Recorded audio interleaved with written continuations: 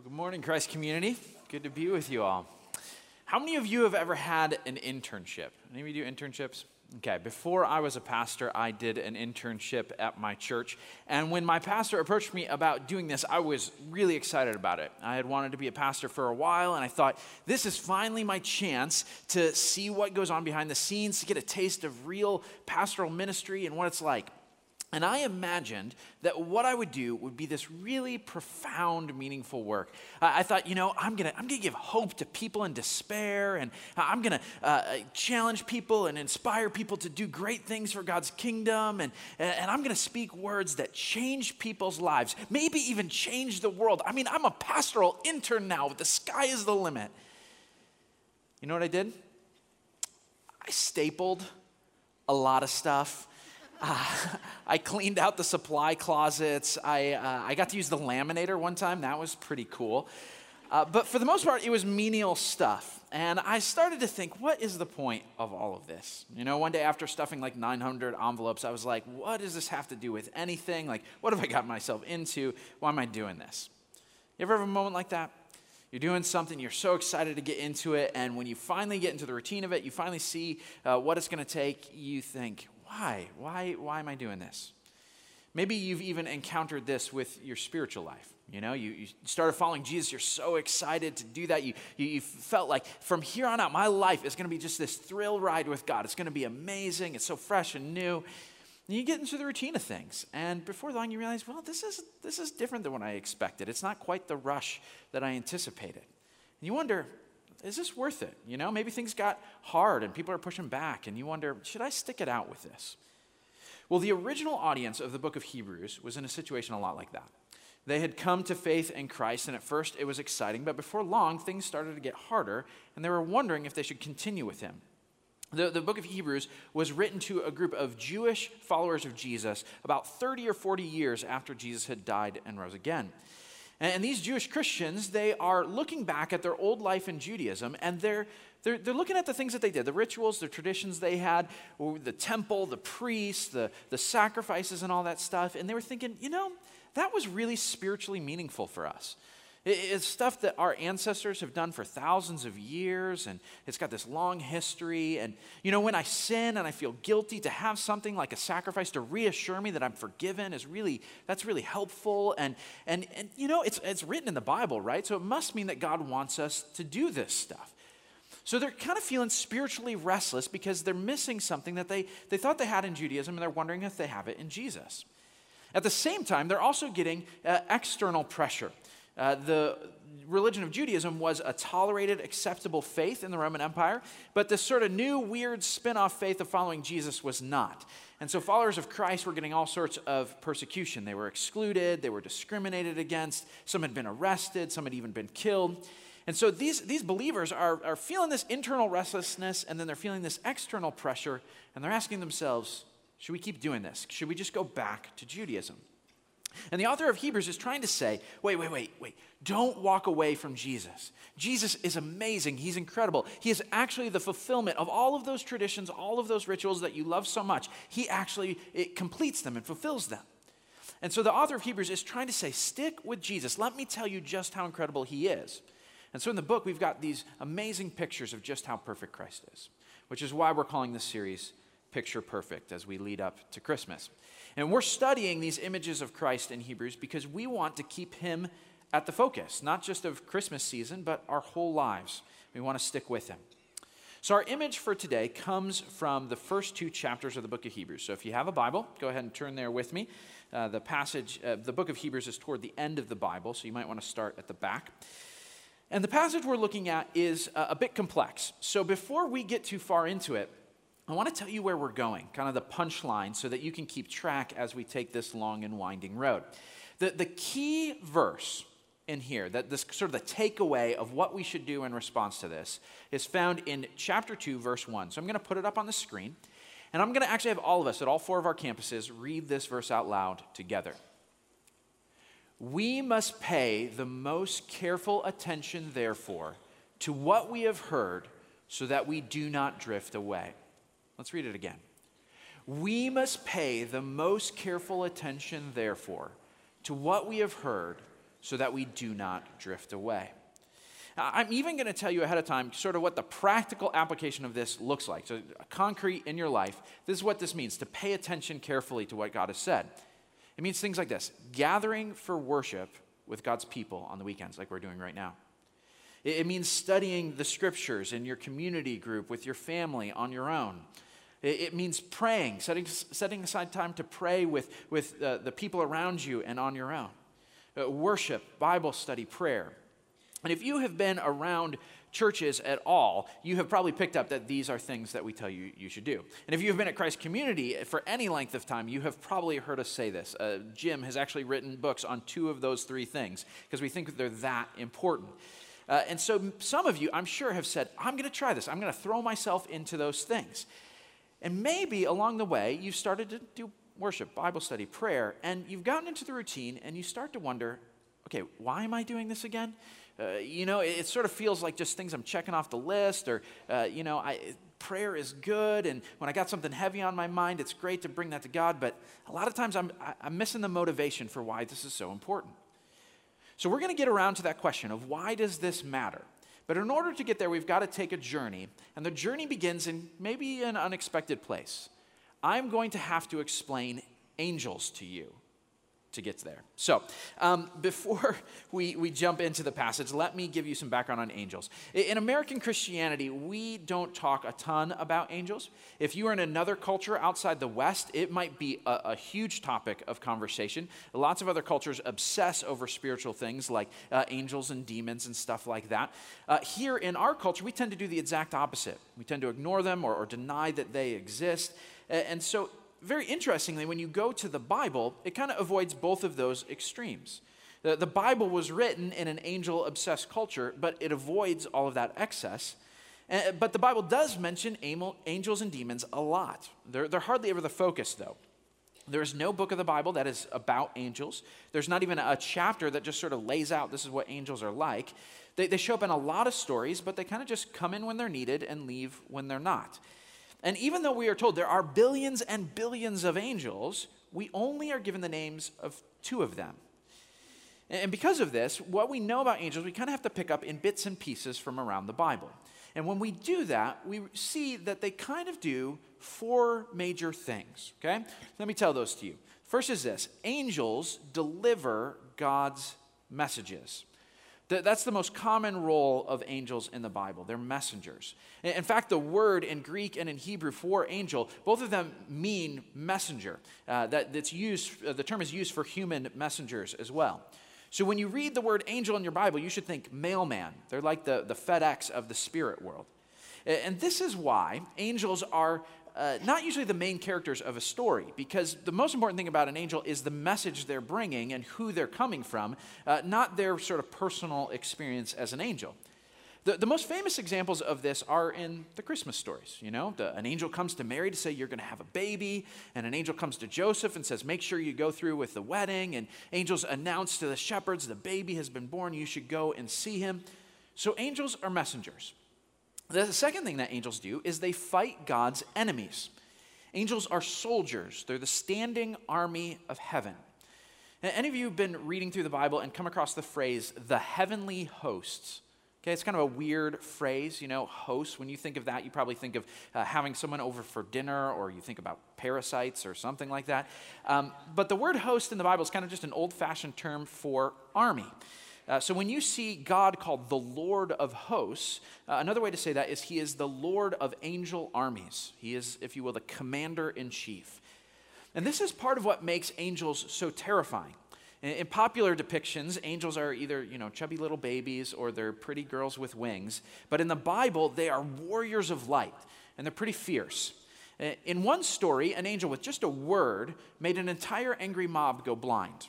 In another story, one single angel took out an army of 85,000 people. Another took out a whole city. Angels are overwhelming. They're intimidating. It's like encountering a forest fire or a tornado when you run into an angel. Every time one shows up, the very first thing angels always say is, do not be afraid, because that's the most natural reaction to seeing one, which makes sense because they're the armies of heaven. Third thing that angels do is they praise God's glory. In nearly every vision we have of God, he is surrounded by a group of angels that are perpetually worshiping him. The book of Revelation describes the throne room of God, and there are 10,000 times 10,000 angels around him, which is another way of saying there's more than you can count. And they're continually singing songs of worship and praise to God. In Isaiah, we've got another vision of God's throne room, and there are these creatures called the seraphim. They've got 6 wings, and two cover their faces, and 2 cover their feet, and 2 help them fly. And they're always shouting to one another, "Holy, holy, holy is the Lord God Almighty. Holy, holy, holy is the Lord God Almighty," again and again. But why is God always surrounded by angels like this? Well, it's for the same reason why pop stars and actors, when they go out in public, they're always surrounded by an entourage. You know, they go into the club and they got the bodyguards and the cameramen and their friends, and it communicates that this is an important person, that all these people gather around them. And in ancient times, a king was seen to be majestic and great if they had a big entourage around them. So God doesn't need angels to protect him or serve him. He can do those things for himself. But it does communicate just how glorious and great he is that all of these people are around him. Fourth thing that angels do, and this is maybe a surprising one, maybe a little weird, but it's important for our passage today, is that angels manage God's world. They are spiritual administrators.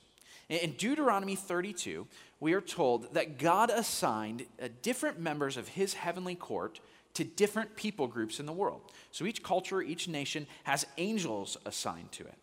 And we're not told exactly in detail what they do, but we get hints in different places in the Bible.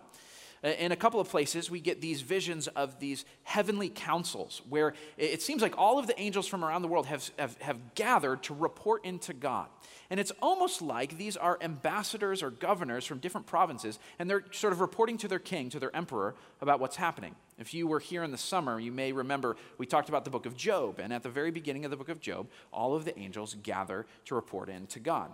This might be the equivalent of like a joint session of Congress or the State of the Union address, where all of the representatives from each state are gathered.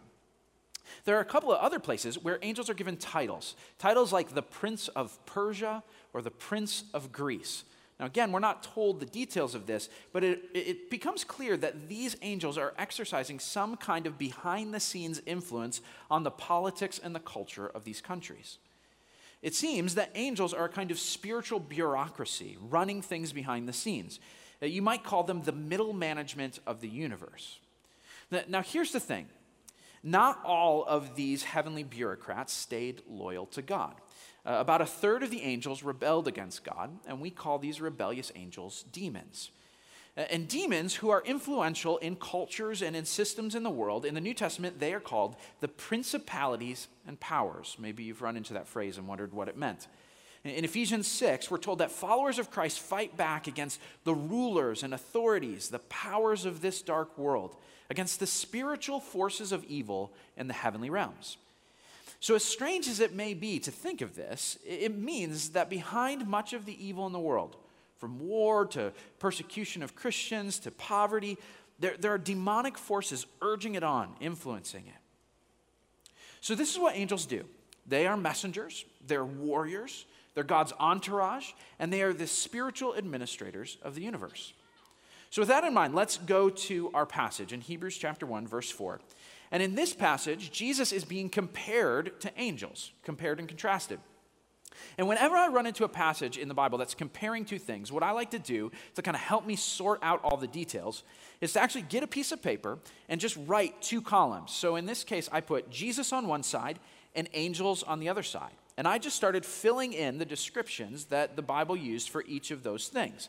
And at the end, I used that to help me understand the passage. So we're going to do that together as we read this. Verse 4. So Jesus became as much superior to the angels as the name he has inherited is superior to theirs. So the very first thing we're told is that Jesus has a superior name to the angels. So on my paper, I wrote in the Jesus column, superior name, and in the angel column, inferior name. What does this mean, to have a superior name? I know that if you are a parent, you have thought about giving your child a good name. Those parents who are here dedicating their children have just been through this. You try to figure out a name that's going to be easy for the teachers to pronounce or difficult to make fun of or means something significant in your life.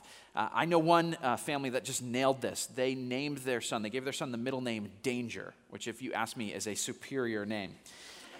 But that is not quite the idea of what's going on here when the Bible says someone's name. In the Bible, someone's name is their reputation, their honor. And so what it means to have a superior name is that the people around you give you more respect and admiration. Sometimes it means that you have a higher rank. And so what this means is that Jesus has more honor and more authority than the angels. Let's keep reading. For to which of the angels did God ever say, "You are my son, today I have become your father"? Or again, "I will be his father, and he will be my son"? So after reading this, I wrote Son of God in the Jesus column. And again, when God brings his firstborn into the world, he says, "Let all God's angels worship him." So this is about angels, and so I wrote worshipers of God in the angel column. In speaking of the angels, he says, he makes his angels spirits and his servants flames of fire. So again, in the angel column, I wrote servants. But about the Son, he says, "Your throne, O God, will last forever and ever. A scepter of justice will be the scepter of your kingdom.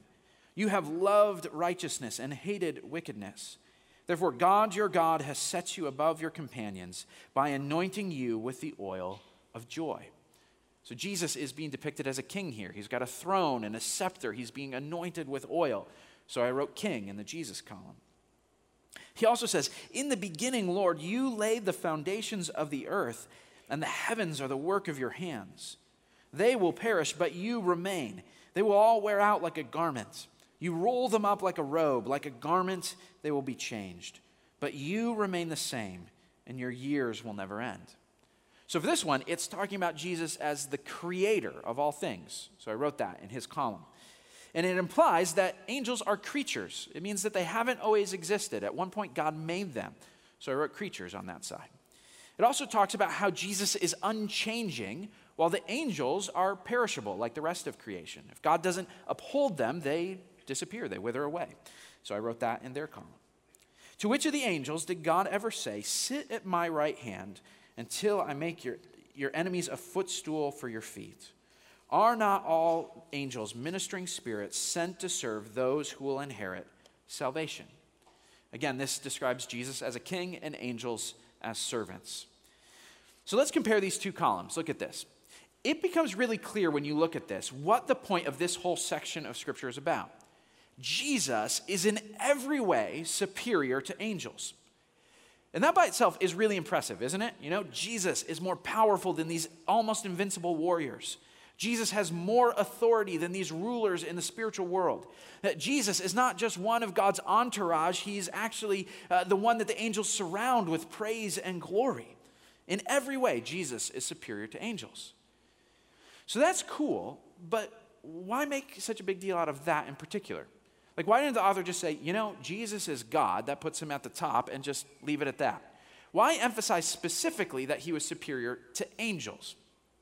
Well, part of it is because in his cultural background in the first century, Jews made a really big deal out of the fact that when Moses went up on the mountain to receive the law, to get God's promises and rules, that some of the way that he got those was through angels. They communicated with him.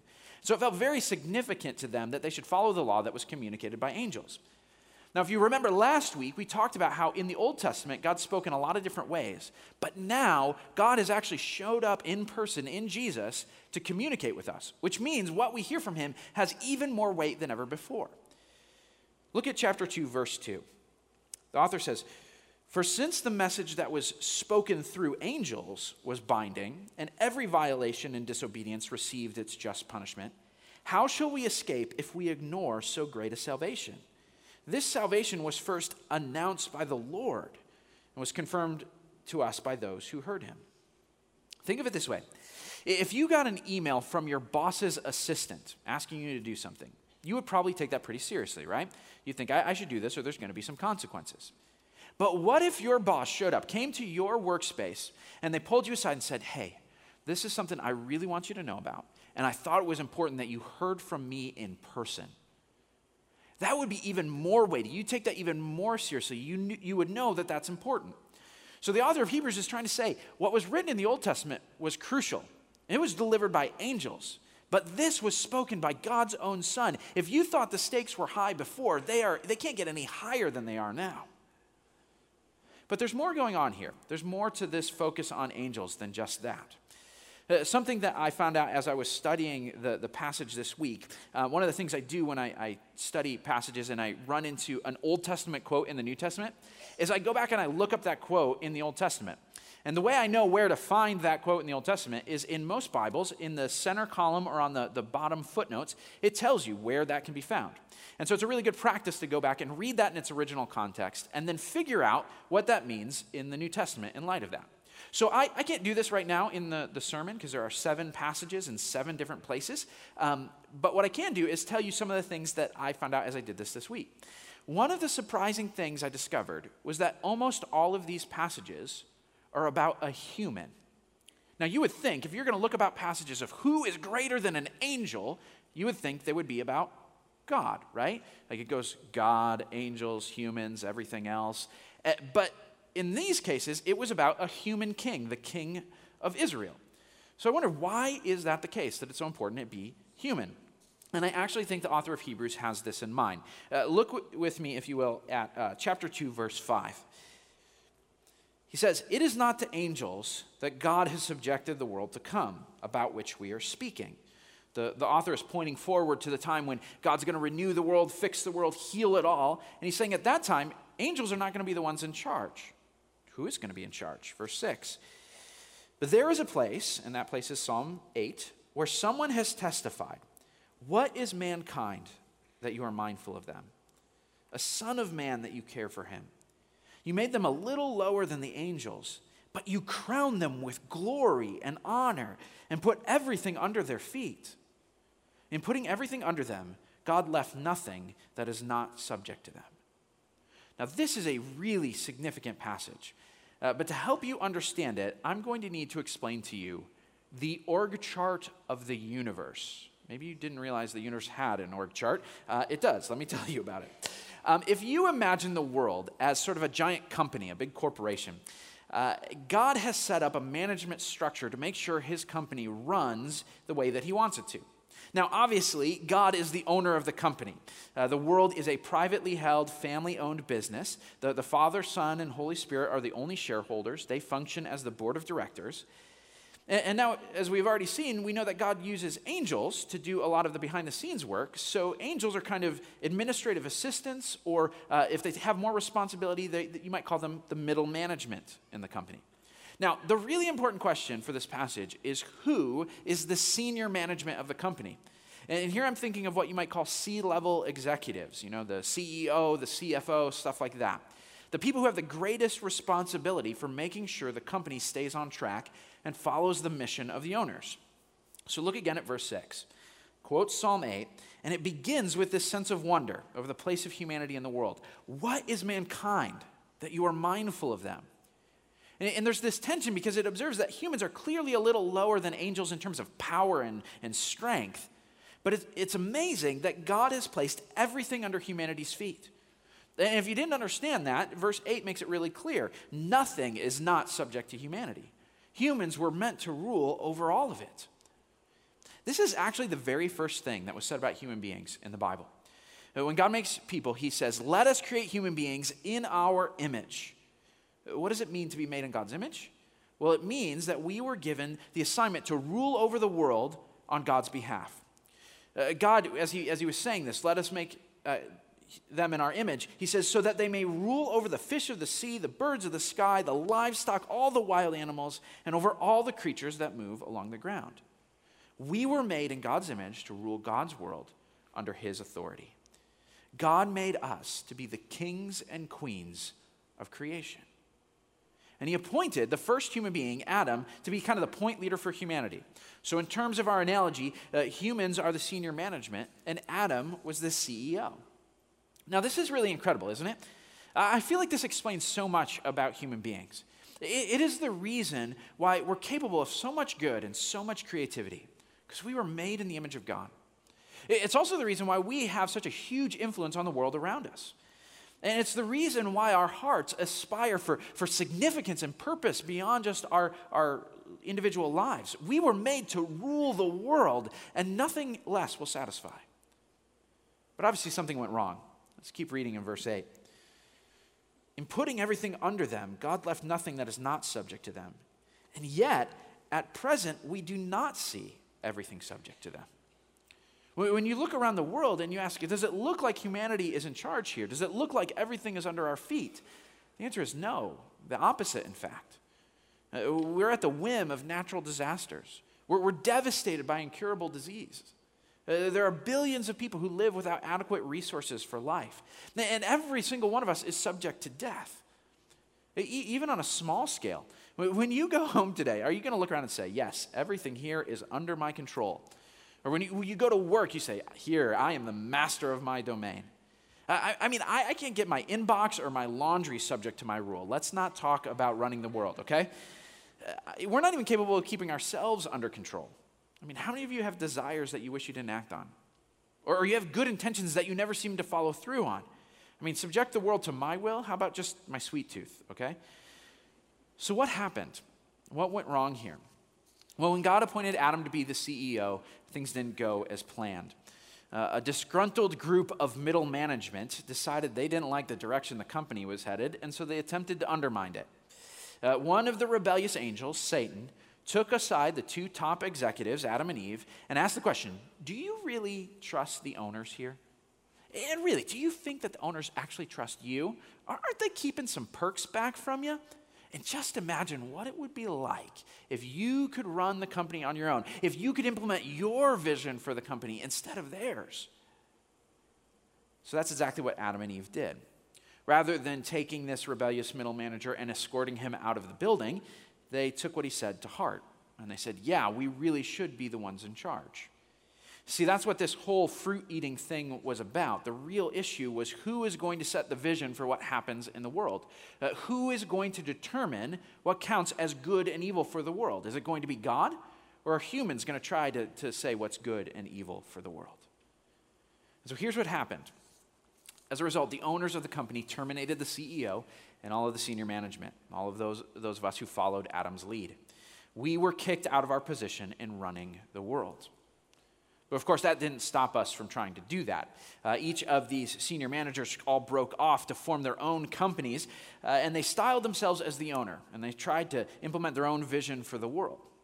Each person, each community, every culture, we have all tried to shape our own little worlds around our desires and our will. We all live as if we were at the center of the world.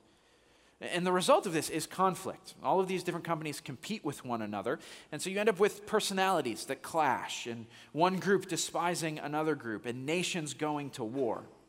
And of course, the whole time, behind the scenes, these rebellious middle managers, the demons, are still whispering in humans' ears, telling them, you should try this, you should do that. And so we humans, we think that we're running the show, but the way the Apostle Paul puts it is he says, we're actually under the sway of the kingdom of darkness. And so the author of Hebrews says, at present, we don't see everything subject to human beings. But what does God do about it? Verse 9.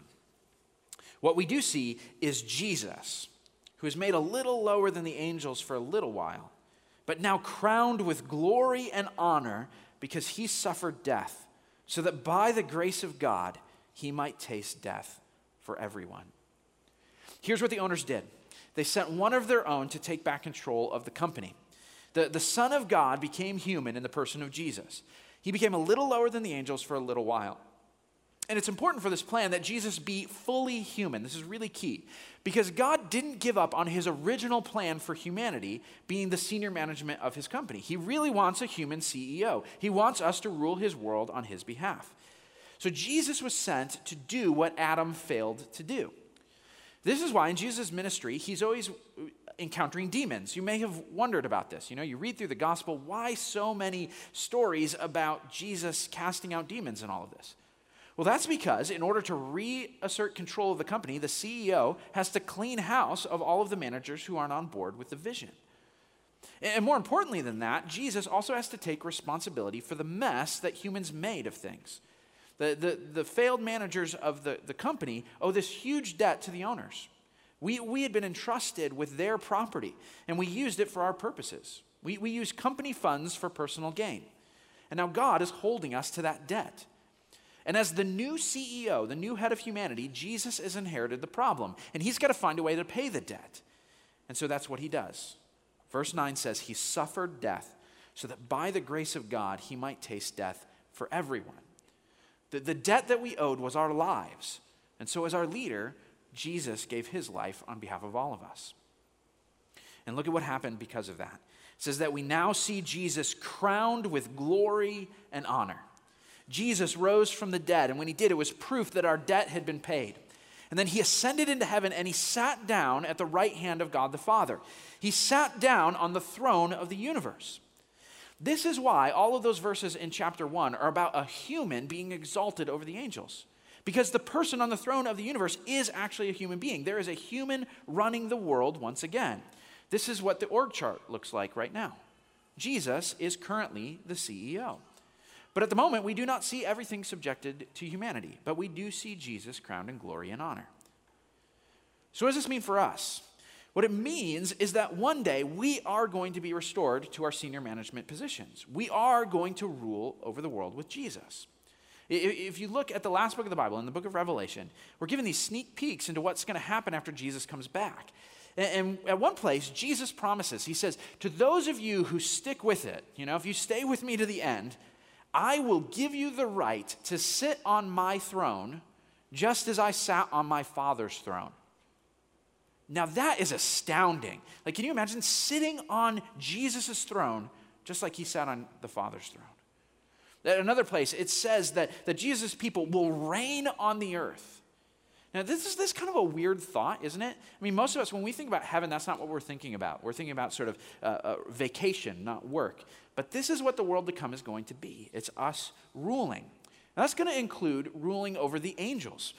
There is this weird statement that every time I read it, it just makes me say, what is going on?